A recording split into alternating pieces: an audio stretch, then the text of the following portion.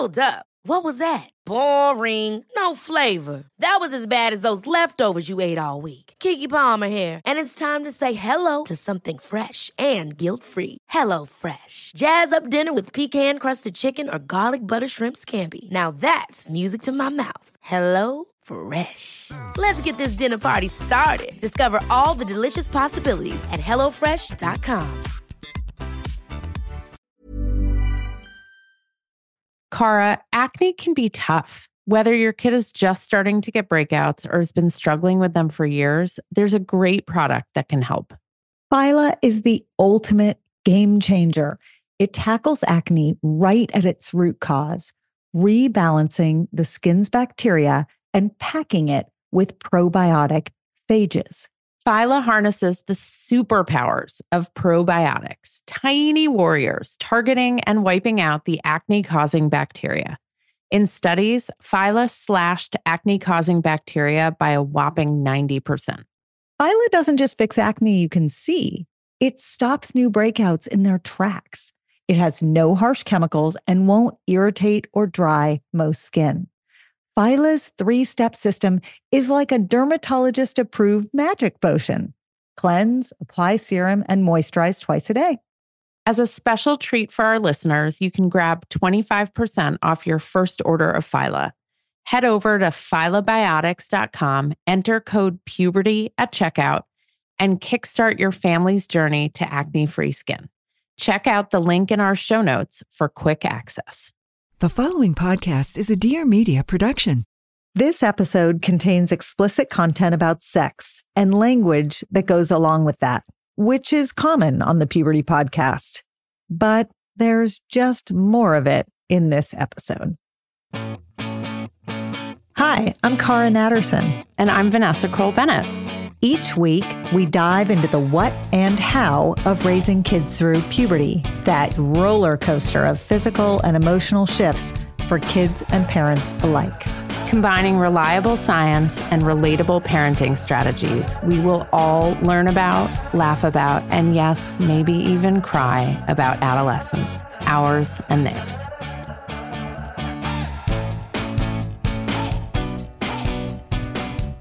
We did an episode about school-age kids and talking about sex. This episode is about tweens and talking about sex. But tweens can both be school-age kids in elementary school, or they can be in middle school. And so there will be some overlap, but there are also increasingly sophisticated ways that we want to talk to our tweens as they develop physically and emotionally that we might not have used or talked to them about in the school age bracket. In addition, it's important to know that by the time kids hit the end of their tweens, so like 12 or so, at least half of them will have been exposed to porn. So if for no other reason than the exposure to porn, we need to talk to our tweens about sex before they see it inadvertently or on purpose on their screens. So, Cara, let's back up and just quickly go over the things we would hope people would have covered already with their kids by the time they are tweens. So this is the part where there's a little checklist. And if you've covered these things already, fantastic, gold star. But if you haven't covered them yet, wonderful opportunity to jump in here as your starting point. So the first thing that we want to make sure that kids entering the tween years, 8 to 12, know are anatomical names. So those are the names of the various body parts. And when we say body parts, we're really talking about external reproductive organs. Now, by the end of the tween years, and we'll get into this, internal reproductive organs are also important to be able to label so that you can have really great conversations about sort of the consequences of sex. But at least at the beginning of the tween years, kids really need to understand how to label body parts in a way that other people can understand when they are talking about those body parts, because we want to make sure that kids are able to identify when they have questions or when they have concerns about a specific body part, that they're communicating clearly. And I would add that as our kids enter puberty and continue to develop, they are going to have sexual feelings, desires. They might begin to have some version of an intimate relationship as they go further into middle school. And so not only should they know about uteruses and ovaries and fallopian tubes so they can understand reproduction, but they should also know not just about their vagina, but also about their vulva, their clitoris. They should know that all the parts of their body are included and some aren't left out. Because if we leave out certain language and certain terms, it does two things. One, it inadvertently confers shame on those body parts. And two, it actually teaches them or fails to teach them about parts of their body that feel good.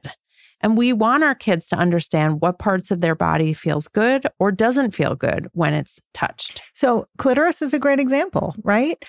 It's not a body part that is typically taught in the early school age years. It is not. First and second graders are not often coming home from school and labeling on a diagram, where is the clitoris? And yet it is a really important body part. In fact, when I updated the Care and Keeping of You, the original Care and Keeping of You, one of the most important changes we made to that book was to include labeled clitoris. And it was not that they accidentally left it off the first time. It was discussed very widely through the company. And there were a lot of people who weighed in on the decision as to whether or not it should be put in there. But eventually, what we decided on the future editions was that to leave it out was to actively unlabel it. And that is not what we want to do. So by the time your kids are 8 or 9, having these conversations around external body parts and then some internal body parts is going to be really important. Let's just do the rest of the checklist super fast, what people should have already covered with their kids before they enter the tween years. Basic consent.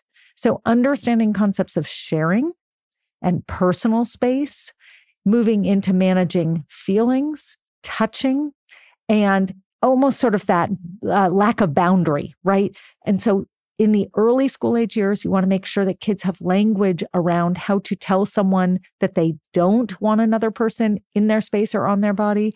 And you want to be able to arm kids with language when they are the toucher or the feeler, that they learn to ask if it's okay.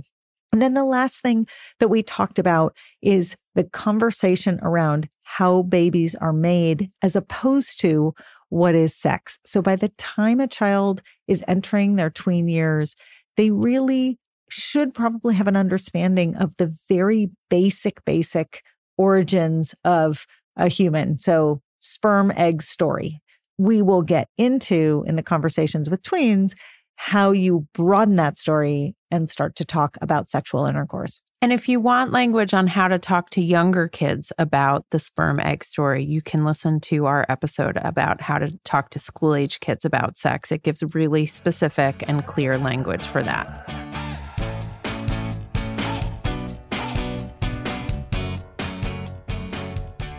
Hey, it's Cara.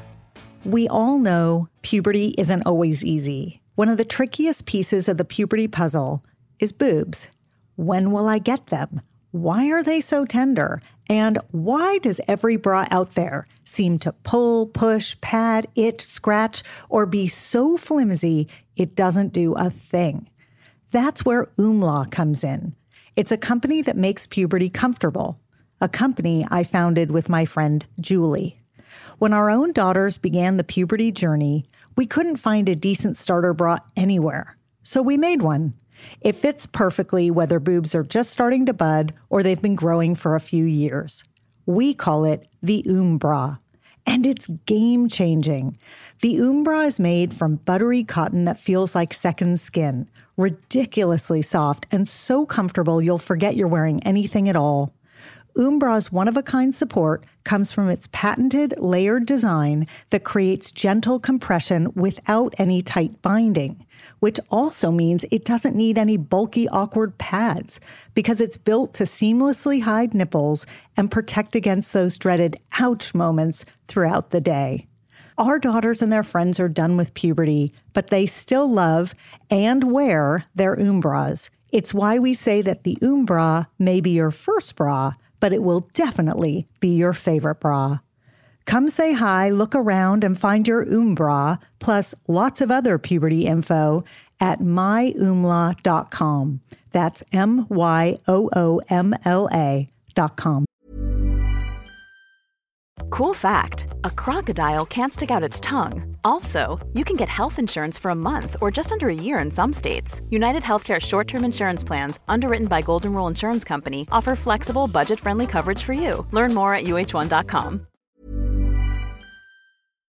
Vanessa, we literally have 3 minutes to eat lunch every day. I am not joking. And the challenge is how to make it delicious and healthy and still fit into that tiny window. Our answer is Factor's ready-to-eat meals. They have been a godsend. We throw our Factor meals in the microwave. It takes 2 minutes and out comes a gorgeous, fresh, never frozen meal. We both love the tamale vegetarian one. It's delish. There's a ton of options every week. There's 60 add-ons, breakfast, snacks, beverages. I love doing the wellness shots with my kids. They think it's hilarious. And I know they're getting vitamins and minerals in their bodies.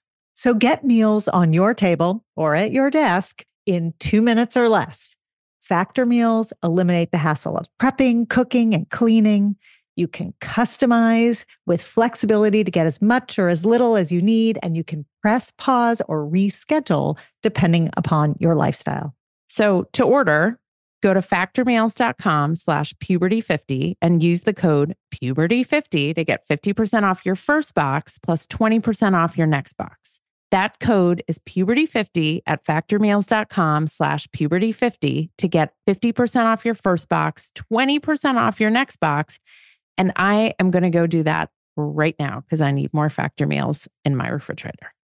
Cara, lately I have been lying awake at night. I'm physically exhausted, but I can't sleep because my mind is so wired with everything going on between work and my family. So I've added Magnesium Breakthrough to my nightly routine, and it actually helps calm my mind. It helps me get better sleep, and I wake up feeling better rested. I'm less cranky. And I'm more patient with my family and with you. Oh, I've noticed. And it's because unlike other magnesium supplements that might give 1 or 2 formulations of magnesium, Magnesium Breakthrough has 7. That's why you're sleeping so well and waking up refreshed. Now, dietary supplementation is always best, Vanessa. So that means eating your minerals and vitamins is the best way to get them in. But if you can't or you don't get enough, Magnesium Breakthrough is the way to go. It can also help digestion, though too much helps your digestion too much, which is not a good thing. It can support muscle recovery. So bye-bye, Charlie horses. And it helps build dense bones, which is especially important for women approaching and in menopause. We have an exclusive offer for our listeners. You can go to bioptimizers.com/puberty, bioptimizers.com/puberty.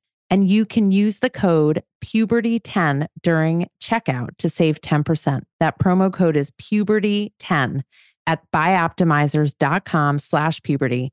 Your body and brain and family and business partner will thank you. Okay, Vanessa. So now let's get a little bit further into anatomical names. Let's talk about how do parents begin to help their kids label internal organs, especially if they don't know for themselves really anything more than the name. They haven't seen a picture since they were in school. Maybe they didn't love biology, or they're of a gender that doesn't have that body part and they never really absorbed the knowledge. So help us out. So one of the things that kids this age, tweens, think and worry most about is menstruation, periods, getting your period. How does it work? If you're bleeding, are you dying? You know, kids who don't get periods wonder, oh, well, the people who get periods, like, are they sick? Are they in trouble? There's a lot of wondering and questioning about periods. So it's great for kids of all genders to understand the concepts of ovulation and menstruation, and not just a clear concept of one way that babies are made. And all kids, right? All kids of all genders, because even if we're not people who menstruate or will ever menstruate, we will have friendships and loving relationships with people who do menstruate, and we don't want it to be stigmatized. So Carr's books, Care and Keeping of You series, are wonderful. There are some other series, Roby Harris books. There's some other new books that have come out that are, all wonderful, empowering. You can try a bunch, go to the library or buy them and get them delivered to your house, go through them. If you did not grow up knowing or understanding the language, the terms, the processes, the physiology, it's okay. Some of us did not grow up with this education. It's never too late to educate ourselves. And it's okay to say to our kids, hey, you know what? I actually never learned this. So we're going to learn this together. We're going to do it alongside each other. And in the end, we'll both know this really important stuff. So the talks around menstruation involve internal organs that include the uterus and the fallopian tubes and the ovaries. Those are the three basic internal organs in a genetically female body that are part of the menstrual cycle. And those are the three organs that your kids should probably be able to identify certainly by the time that they are done with their tween years. Most of them, we usually say by about 5th grade, they should be able to identify those. In the genetically male body, they should be able to identify testicles and then the tubes that lead from the testicles out the end of the penis, so the vas deferens and the urethra. And then also there's a little sort of appendage on the testicle called the epididymis. And those are important structures for everyone to know about the genetic male body. And these are hard words. These are hard words to pronounce. These are hard words to remember. That's okay. It can be funny. I mean, epididymis is probably one of my top 3 favorite words, along with orchidometer. You love orchidometer. I do. And do you remember what ENT stands for? Sorry. ENT stands for otolaryngology. There we go. All right. So that's sort of the anatomy piece that you'll want to make sure your kids are aware of. The menstrual cycle is something that schools do a very good job of teaching. It's a very core part of puberty education. As Vanessa said earlier, the problem with the puberty education piece is that it tends to be really late. So a lot of puberty curricula in school are focused on 5th and 6th graders. And the average age for first period in this country is about 12 and a quarter years. So you can imagine that depending upon what the age cutoffs are for a given school, half of all 6th grade girls have gotten their periods already. It's a little too little, a little too late if you're leaning into only the school curriculum. If you have a voice in your school community, I would strongly suggest that you advocate for earlier education around body changes, including menstruation. I think your kids are ready to learn about the information closer to 4th, certainly by 5th grade, but really closer to 4th grade. If your school's not doing it, it is really important that you do it at home. The other thing that some schools don't cover are the external female organs. So what compose the vulva, and that includes actually the urethra. So often the clitoris is not taught because here's the cool thing about the clitoris. Its only job is that it feels good when it is touched, which is kind of amazing. It's just filled with nerve endings. It doesn't have any other purpose. Can you imagine if you went through life having that part of your body that just felt good when it was touched and no one ever told you? And then you discovered it, but no one told you. So you were like, well, there must be something wrong with this. Well, there's nothing wrong with it. A lot of schools don't cover that. A lot of kids think that you get your period out of your urethra, or the way they put it is, do I pee blood when I have my period? That's one of the top 3 most common questions we get in our workshops. Another common question, how many holes do I have? How many holes? So you can say to your kids, if this feels like a difficult conversation, and a wonderful health educator I know, Sue Steinberg, says, you got 3 holes. You got your urethra, you got your opening to your vagina, and wait for it, you got your anus. Anus always gets a very big laugh. And while the anus is not technically part of the vulva, it's down there. And by the way, it's very confusing for kids and some adults, which hole is which. So it's okay to make it funny. It's okay to be a little silly. It's okay to keep it really simple. But the goal is not to leave information out about basic anatomy. And maybe just to hammer home the point, we should add, for genetically female bodies, you've got 3 holes. For genetically male bodies, you've got 2, right? So the urethra comes out of the tip of the penis, and urine, pee, and sperm come out the same tube, the same hole. That's a fun conversation to have. You talk about not being able to get a word in edgewise because the kids are rolling on the ground. But it's an important piece of information because just being able to label what your body has, it's very empowering. It's right? like 90% of the job is done once you've just labeled the body parts and explain what they do.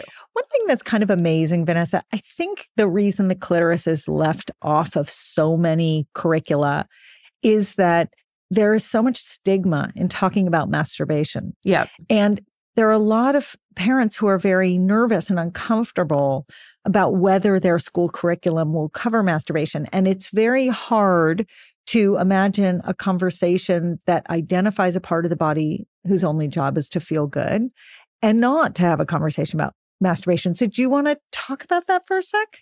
Yeah. I mean, what's interesting in our culture is it's not uncommon for people to talk about erections and even male masturbation and ejaculation because the penis plays both roles, the reproductive role and the feel-good role. Part of the reason, I mean, people, I think, are afraid of female sexuality, and there are thousands of years of religious and cultural history to go behind that.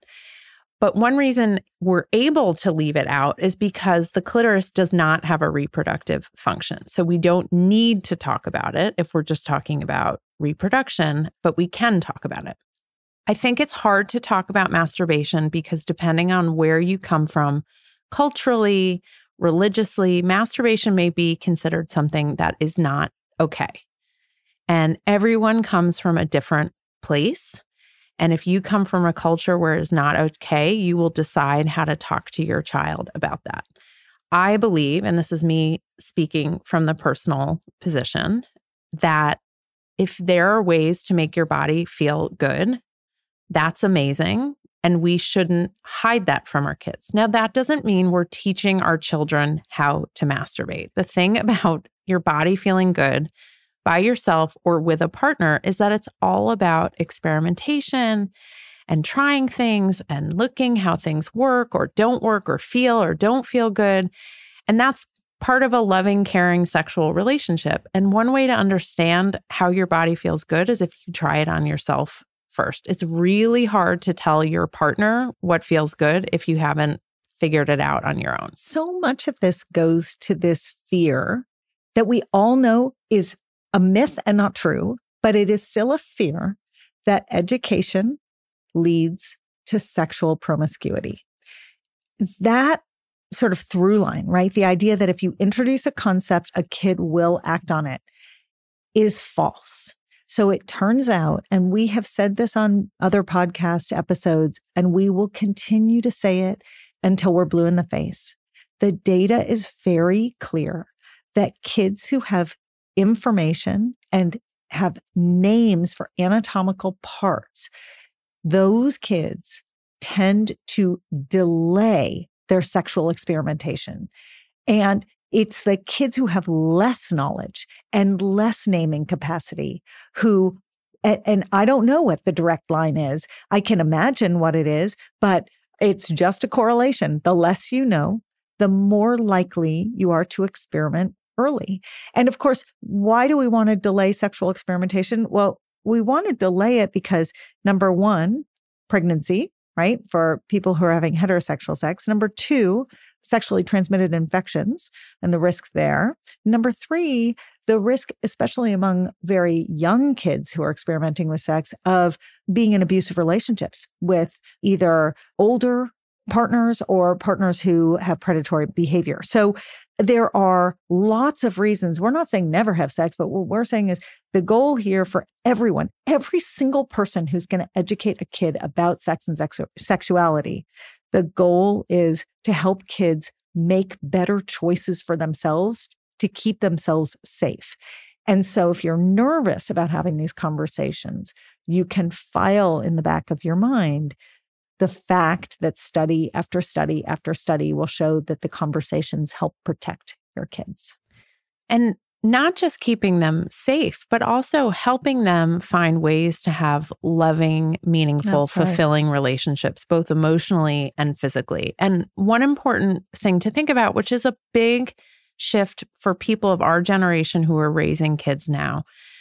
When we grew up, the assumption was heteronormative, that middle school and high school relationships were between males and females, and that people could be divided as boys and girls. Which, of course, wasn't true then either. Which wasn't true then, which I'm sure kept many, many kids That's right. hiding their identities, their desires, their relationships. So the goal in this generation is to use inclusive language, not to assume that our kids are only in heterosexual relationships, not to assume and not to push back if our kids are talking about their gender identity, but to make our homes a place where everyone is included and welcome so that they can go on their own journey. So some examples of that is, I might be curious, is my kid interested in someone else romantically? It's 7th grade. I'm noticing they're a couple years into puberty. I'm wondering, instead of saying to my kid, oh, this is my son, are there any girls that you like? What do you think? Are you in love? Isn't she pretty? I might say to my kid, hey, is there anyone in school that you're interested in that you might like more than a friend? Right? I'm not using any fancy terminology, anything complex. I'm just taking the gender assumptions out of that conversation. So it's interesting that you frame it that way, because this brings up another really important thing that kids need to know in the tween years. And that is the difference between having a romantic feeling and acting on a romantic feeling. So Vanessa, what would it sound like to ask a 10-year-old how they feel romantically versus if they want to act on that feeling? Because sometimes, I think understandably, parents want the first, but they don't want to encourage the second. Right. So I'm a 10-year-old, and help walk us through what the right way to ask me if I have new feelings about someone might sound like. One example. Yeah. I mean, I think one way to do it is, hey, I noticed that you spend a lot of time on the phone with that person. Like, describe to me what your relationship's like. So that's amazing. No, you haven't told them how they feel. You've actually opened the door, right? Because my first instinct might be to say, do you have a crush? Oh, is he your boyfriend? Right? And also, even if we're not using that language, our relatives or adults in our kids' family might be using that language. So they might show up at Thanksgiving dinner, and your child who may have same-sex romantic feelings for another kid, and yet their uncle says, oh, any girlfriends these days? Well, no, because they have boyfriends, right? And so we want to be sensitive, not only in our own homes, but to say to those relatives, hey, you know what? In our family, we actually don't assume that all kids are in heterosexual relationships, or, we're not going to out our kid or assume anything about our kid, but we're going to make it a safe environment. So then that leads us to the second question about acting on feelings. And the reason that this is important to simply acknowledge in this conversation is that the difference between 8 and 12 is massive. Big. It's 4. It's very big. It's 4, but it could be as much as like 10 in terms of life experience. Right. So an 8-year-old, a typical 8-year-old is actually not going to want to act on romantic feelings in the same way that a typical 12-year-old might. It is very common to hear 12-year-olds talk about dating one another. I have a boyfriend, I have a girlfriend, holding hands, texting each other little love notes. It's typical behavior by the end of the tween years. And so let's talk a little bit about what it looks like to help a child figure out how to act on those feelings or not. And I think really where I'm going with this is let's talk about consent. So we can't assume that our kids who are having romantic feelings and have some independence and are spending time with other kids are actually acting on it in any sexual way. It's pretty common that they just want to spend time together and feel those special feelings without actually doing anything about it. That is so important. I just think to pause there for 1 second, that is so important. It is more common for kids to just want the feeling of butterflies in their stomach. That is enough. And then as we move forward and we notice, okay, they're going to parties where people are spending time together on a Saturday night, we might say something like, hey, sometimes when you have special feelings for someone, you want to be with them in a different way than you are with your friends. So maybe that's kissing, maybe that's touching. And we don't have to give them the instructions or the guidebook, except to say that it is our responsibility to ask for consent. And we don't even have to say consent. We can say, hey, you have to ask permission to touch someone else's body, and they need to ask permission to touch yours. That's right.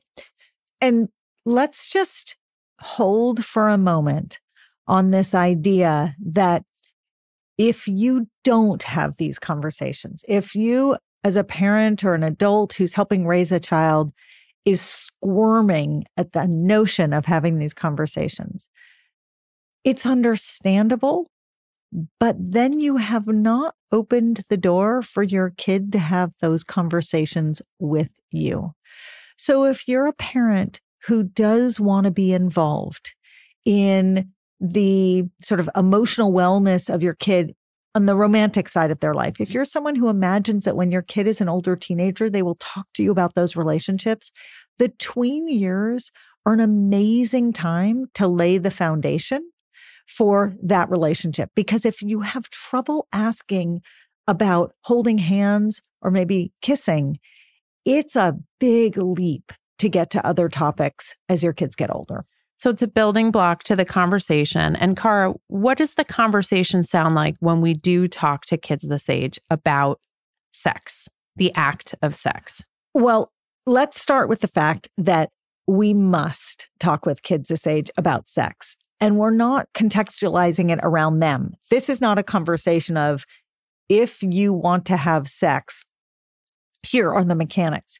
This is a conversation of, as you get older, it's really important for you to know this information about sex, because one day you're going to become sexually active, and I want you informed. I want you to have all the best information so that you can make decisions that, as you said, make you feel good, right? So what does it look like? Right? Can you repeat? We did this in the school age episode. I want you to repeat now for this tween episode, laying out the 4 kinds of sex. Yeah. So this is how I teach it in a classroom, and it works beautifully because it lays out definitions and then opens the door for any question a kid has. So what I say is I'm going to teach you about sex. And there are 4 kinds of sex. There is vaginal intercourse, which is when a penis goes inside a vagina. There is anal intercourse, which is where a penis or maybe fingers go inside an anus. There is oral intercourse, which is where maybe a penis or a vagina goes inside a mouth. And there is what I call sex with yourself or self-pleasure, which is masturbation. And I lay out those terms slowly to let the kids digest the words. And then I say, now, what questions do you have for me? And Vanessa, it's a really, really hard conversation to have. Really hard. It's easier to have it at the front of a classroom with a bunch of kids you don't know than it is with your own child. Yep. So this is an amazing one to have without looking at each other, because Go for a walk. Get in the car. Sit back to back on a floor like you. And I love it because you always share with them how nervous you are before, right? Like, do your thing. What would your preamble be? It might be something like, hey, dude, this is really hard for me, but it's also really important that I tell you this. So I'm going to explain to you the 4 ways that people can have sex. I'm going to mess it up. I'm sweating. I'm super nervous. My voice might even shake, but I need you to have this information. So here we go. And if you don't feel ready to describe all 4 ways, or maybe you don't believe it's important that you describe all 4 ways, you can say to your kid, one way people have sex is X, and just pick one and come back a week later. I just thought of another great situation in which to talk to your kids about this kind of stuff is when you're doing a puzzle. Excellent. Because you're together and you're shoulder to already shoulder. Frustrated. And you're already in a shitty mood and you can talk without looking at each other. So Kara's language is inclusive. It also destigmatizes super common things that lots of people do, but nobody talks about, like masturbation. She doesn't go down the rabbit hole. She's not telling them the 20 different ways that people can have oral sex. It's basic, clear, and concise. But by the end of the tween years, kids do need to know that the only form of sex that can result in pregnancy is vaginal intercourse. And that has to be taught to them. They have to understand that. And they also need to understand that every form of sex except masturbation can result in the transmission of sexually transmitted infections, STIs, which can cause STDs, sexually transmitted diseases. So those 2 things are really important for kids to learn. That often gets outsourced to the school. It's often confusing to kids, and some of them don't really get it the first time they hear it. So that may be a follow-up question that a kid asks. I'm going to tell a story. Okay, go. Recently, I took my 11-year-old to see a comedian, not my brother, and the comedian was talking about blowjobs. And my 11-year-old was giggling and we left and he was like, blowjob, blowjob, blowjob. And I looked at him and I said, hey, dude, do you know what a blowjob is? And he said, not really. Right? So he had all the appearance of knowing exactly what was going on and he did not know what was going on. And so I said to him, it's when a person puts another person's penis in their mouth. And he looked at me and he said, oh, why would anybody want to do that? Why would anyone want to put it in their mouth? Why would anyone want to put their penis in someone else's mouth? He said, oh, God. And I said, that is totally normal that you have that reaction. When you get older, you might have a different feeling about it. But that tells me that that's not something that you're ready to do. And that's totally fine. I just want you to know what it is because you heard the words. You know what I love about that story? I mean, I love so many things about that story, but we always say grab the teachable moment. My God, Vanessa, you grabbed the teachable moment. You made it unfunny. Now, someone might have said, what are you doing with your kid in an all ages show where they talk about blowjobs? Fair point, 4th child. That's all I'm going to say. But, you know, let's kind of come full circle from where we started the conversation, because when we led off, what we said was that one of the reasons that it's so important to have these conversations is the exposure to pornography. And so we keep promising to have an episode on porn. We will have more than one episode on porn. This is not that episode, but I want to close the loop on that concept so that parents and the adults involved in kids' lives feel empowered to have these conversations. Vanessa, do you want to walk us through the average age for first porn viewing and where kids will get their sexual education if it's not from you and not from their school? So we think that the average age of first exposure to porn is around 11, but that is pre-pandemic data. So what we don't know is after 2 years of being on their screens nonstop, what has the average age for males become? Females are not far behind that. So if these kids aren't having sex ed in school until 5th or 6th grade, and they're spending more time on their screens, and they're getting exposed to porn, which means they're seeing adults perform sexual acts with no context, no vocabulary, and no understanding, that isn't just quote unquote inappropriate. It is frightening and confusing to kids. Right. And especially because free pornography, which is what gets delivered to kids very intentionally. Okay. Free pornography is often violent and misogynistic and is the opposite of consensual loving sex. And at the end of all of this, we want to raise kids who are having great, happy sexual relationships when they're older. And so if their first exposure to understanding what sex is all about is some video that is violent and aggressive, or even if it's not violent and aggressive, it's just strangers having sex in front of them, you've lost an opportunity. And if your child has already seen porn and you have not had these conversations, take back the opportunity. Go out, start these conversations. But if you've got a younger tween who has not been exposed, our very strong recommendation is that you do something like this. You say, I'm going to talk to you about sex. And I know it's uncomfortable for you. Trust me, it's uncomfortable for me. But the thing is, if I don't, someone else will, and I don't know what information they're giving you.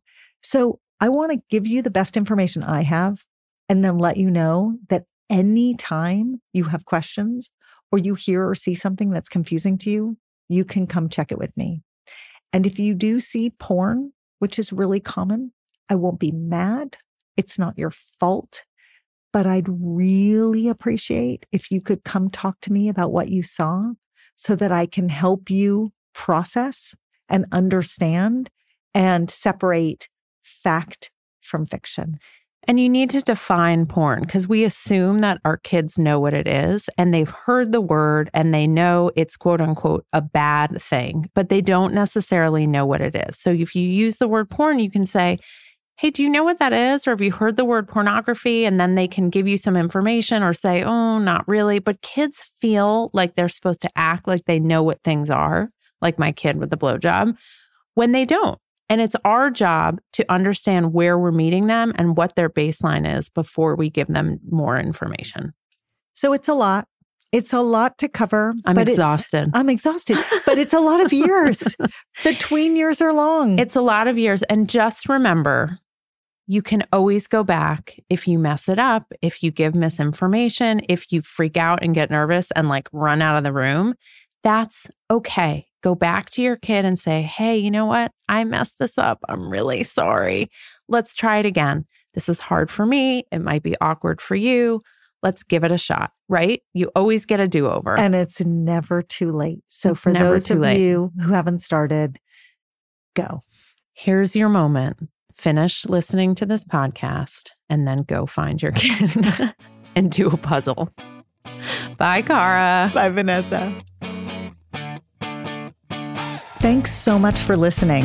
You can follow us anywhere you get your podcasts or check out our Instagram @thepubertypodcast.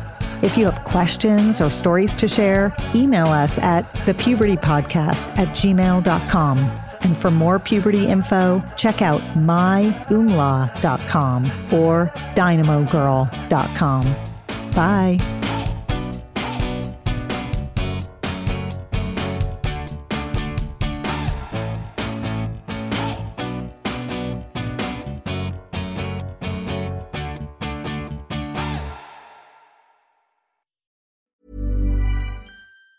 Even on a budget, quality is non-negotiable. That's why Quince is the place to score high-end essentials at 50 to 80% less than similar brands. Get your hands on buttery soft cashmere sweaters from just $60, Italian leather jackets, and so much more. And the best part about Quince, they exclusively partner with factories committed to safe, ethical, and responsible manufacturing. Elevate your style without the elevated price tag with Quince. Go to quince.com/upgrade for free shipping and 365-day returns. Hi, I'm Daniel, founder of Pretty Litter. Cats and cat owners deserve better than any old-fashioned litter. That's why I teamed up with scientists and veterinarians to create Pretty Litter. Its innovative crystal formula has superior odor control and weighs up to 80% less than clay litter. Pretty Litter even monitors health by changing colors to help detect early signs of potential illness. It's the world's smartest kitty litter. Go to prettylitter.com and use code ACAST for 20% off your first order and a free cat toy. Terms and conditions apply. See site for details.